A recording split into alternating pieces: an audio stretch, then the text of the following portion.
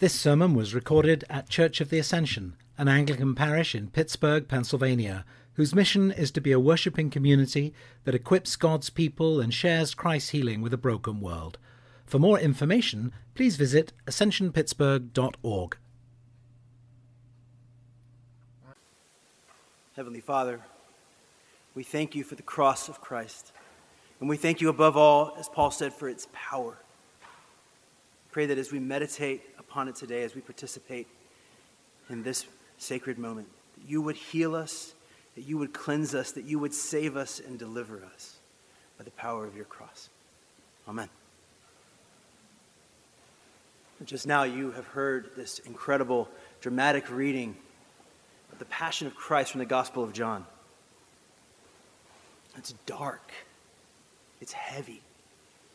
This lead up from the betrayal of Judas to his arrest in the garden, to his accusation by the chief priests and the abandonment of his friends. Do you feel the heaviness of that? Do you feel how alone he is when Peter denies him?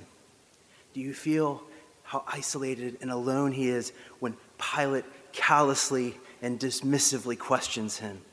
The soldiers' mockery, the crowd's preference for Barabbas, who looks a lot more like the Messiah to them than Jesus did. Do you hear the agony and the despair as Jesus is scourged and mocked and beaten? He's finally alone, ashamed, lifted up on the cross, tortured with the cruelest form of execution humanity has ever invented. How can we call this Friday good? There's really two ways of looking at the cross. When we look at it from below, from a human perspective, we see it one way. But when we look at it from above, from the perspective of divine revelation, what is revealed about what the cross does, we get a different perspective. And you see, almost all modern scholarship focuses on understanding the cross from below, understandably. The historical and the sociological dimensions within Roman culture about what crucifixion means and how on earth Christ ended up on a cross. You see, from this perspective, the cross is a spectacle of human cruelty. It's a particularly shameful form of execution, not only because of its brutality, but for how it places a person beyond the bounds of the human race. And I highlight this point about Jesus' aloneness. To highlight this point, he's put beyond the boundaries of the human race by this cross. Crucifixion could not be used on Roman citizens, so to be a victim of crucifixion in the first place was to be marked as a completely dispensable nobody. And that the victim had to carry the instrument of his own murder further reinforces the contempt that the empire is heaping upon you as they crucify you. And the victim is crucified in a very public place and completely naked, in complete sight of all the passersby, who are then invited to heap their own scorn and mockery upon the victim. This is a terrifying penalty that the Roman Empire had at its disposal. The classic scholar Sarah Rudin says that when the Romans wanted to say go to hell to somebody, they said get crucified. And it's worse in the case of Christ, as all the gospel writers stress. I know you heard it in John's account too. The conviction and the crucifixion was beyond doubt an egregious and a terrible miscarriage of justice. The result of a combination of genuine malevolence and callousness and cruelty on the part of the chief priests, the Sadducees and the Pharisees, who feared the loss of their own prestige in the face of Jesus' ministry. And the callousness and the wanton cruelty of Pilate and the soldiers and of the crowds. All of this is true. Crucifixion is terrible. Jesus' isolation is terrible. The actions of the authorities and the crowd are terrible, and all the gospel writers pointed out. But if this is all we see, we will not understand why Jesus' death is significant. There is no reason to highlight it or distinguish it from the innumerable other tragic cruel and catastrophically violent deaths in human history. And indeed, in our age, there's a kind of perplexity about why we'd want to highlight this death over others in history. The question is not so much, why was it that Jesus was crucified? But why should I care? Why does it matter? The agnostic novelist Douglas Adams, who died a few years ago, actually, underscores this question in his book, The Hitchhiker's Guide to the Galaxy. This is a little levity, interspersed within my sermon here. If you've ever read this book, it is terribly funny, but it's gallows humor. There's a cynicism at its heart. And he opens the plot of the book this way. He said, this planet has, or rather had, a problem, which was this. Most of the people living on it were unhappy for pretty much most of the time. And many solutions were suggested for this problem, but most of these were largely concerned with the movements of small green pieces of paper, which is odd because on the whole it wasn't the small green pieces of paper which were unhappy. And so the problem remained. Lots of people were mean, and most of them were miserable, even the ones with, this was written in the 80s, digital watches. Many were increasingly of the opinion that they had all made a big mistake in coming down from the trees in the first place. And some said that even then the trees had been a bad move and that no one should ever have left the oceans. And then one Thursday, nearly 2,000 years after one man had been nailed to a tree for saying how great it would be to be nice to people for a change, a girl sitting on her own in a small cafe in Rickmansworth suddenly realized what had been going wrong all this time. And she finally knew how the world could be made a good and happy place. This time it was right, it would work, and no one would have to get nailed to anything. Sadly, however, before she could get to a phone to tell anyone about it, a terrible, stupid catastrophe occurred and the idea was lost forever. That's how he opens the book. You see, you got to understand, for Adams, the cross is emblematic of the larger meaning of history as a whole, which is this: it doesn't mean anything. History is not even tragedy, it's farce. It mocks us with its meaninglessness, which is the point of view expressed in world literature best by Hamlet, right? This life is but a walking shadow, a poor player that struts and frets his hour upon the stage and then is heard no more. It is a tale told by an idiot, full of sound and fury, signifying nothing. Do you ever worry that that's true? Do your friends worry that that's true? Maybe you are deeply committed to justice, but maybe you are discouraged by how ephemeral the gains are that we can secure by our own efforts. Maybe you do feel hopeful, but on dark days you feel like maybe at the very root of things, history is just violence all the way down, and it's meaningless. If that's where you are today, if that's where your friends are today, I ask you to consider the New Testament's point of view. The point of view of divine revelation. What does this cross mean? Our reading from Hebrews today gives us another vantage on the cross. It enables us to see that Jesus' death was of ultimate significance and that actually it was necessary to secure something for the restoration and the healing of humanity that could not be accomplished in any other way.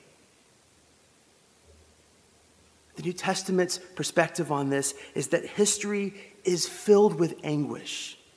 It does not shy away from the anguish of the world. But it is meaningful because God has made it and he will ultimately not let it be lost. The most famous verse in the entire New Testament declares that it was because God so loved the world that he sent his only begotten Son. Not because he was angry. Not because he wanted to destroy it, but because he loved it and would not see it perish. And so the gospel writers are united upon this central fact, understood from a divine perspective. Jesus' death is not an accident. It is not a cosmic mistake or a mockery of the truth. And our reading from the epistle of the Hebrews today goes beyond this and tells us that not only was this death not an accident, it was only through it that God's desires for humanity could be accomplished. It says this: Christ's death is the fulfillment of the sacrificial system in Israel, and it also brings that system to its end on the stage of history. Year after year, the author proclaims, on Yom Kippur, sacrifices offered for the atonement of sins in Israel and the temple, but these sacrifices could not perfect those who drew near. I want you to understand this word perfect here, or perfect, it doesn't mean like what we think perfect means, like blamelessness or moral purity.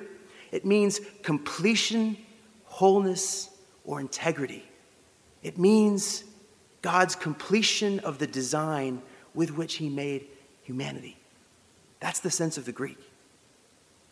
Sin is pictured in all of these different places in Scripture as something that pollutes or stains us internally, most powerfully in Psalm 51.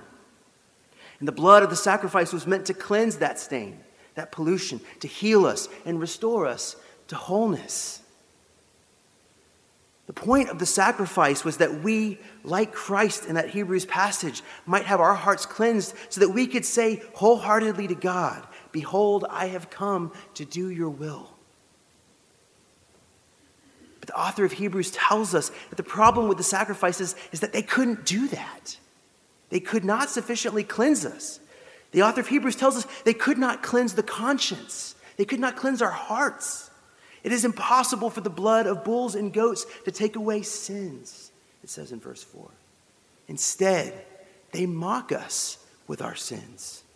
Year after year, they serve as a reminder of sins rather than taking them away.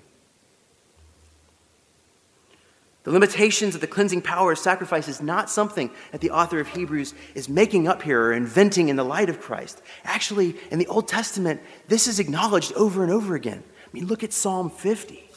It says, God does not need bulls and goats. He wants the hearts of his people.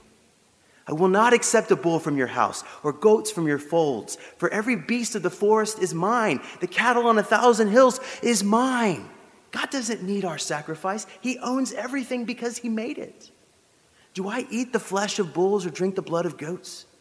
The only thing that pleases God is a heart that is turned toward him in perfect sincerity, the will that is offered to him that says, "Behold, I have come to do your will." Psalm 50 goes on to say, offer to God the sacrifice of thanksgiving. But you see, that psalm goes on and it says, everywhere that God looked, what he saw was a people whose hearts were filled with deceit, with murderous thoughts, and a hatred of discipline and limits and boundaries. A people who refused to obey him and refused to offer him their wills. And that is not just the problem with Israel, is it? That's the problem with all of us. Divided heart, a deceitful heart, a bitter and resentful heart, a heart that blasphemes and is idolatrous. It's the curse of humanity that's enslaved to sin. And Jesus tells us earlier in John's gospel, whoever sins has become a slave to sin. All of our hearts are held captive by this tyrant of sin. And here in John's passion narrative, all of the tyrannies of the world's empires are exposed. But above all, what is exposed is the tyrant that we bear in our chests, in our hearts. Given the right power, the right set of circumstances, all of us would unleash hell upon this world. And we would do this not out of pure malevolence, but thinking we were doing the right thing, even serving God himself. As Jeremiah said, the heart is deceitful above all things. If you don't believe that about yourself this morning, then ask yourself who you are willing to believe it about. And then ask yourself, how different am I really from that person?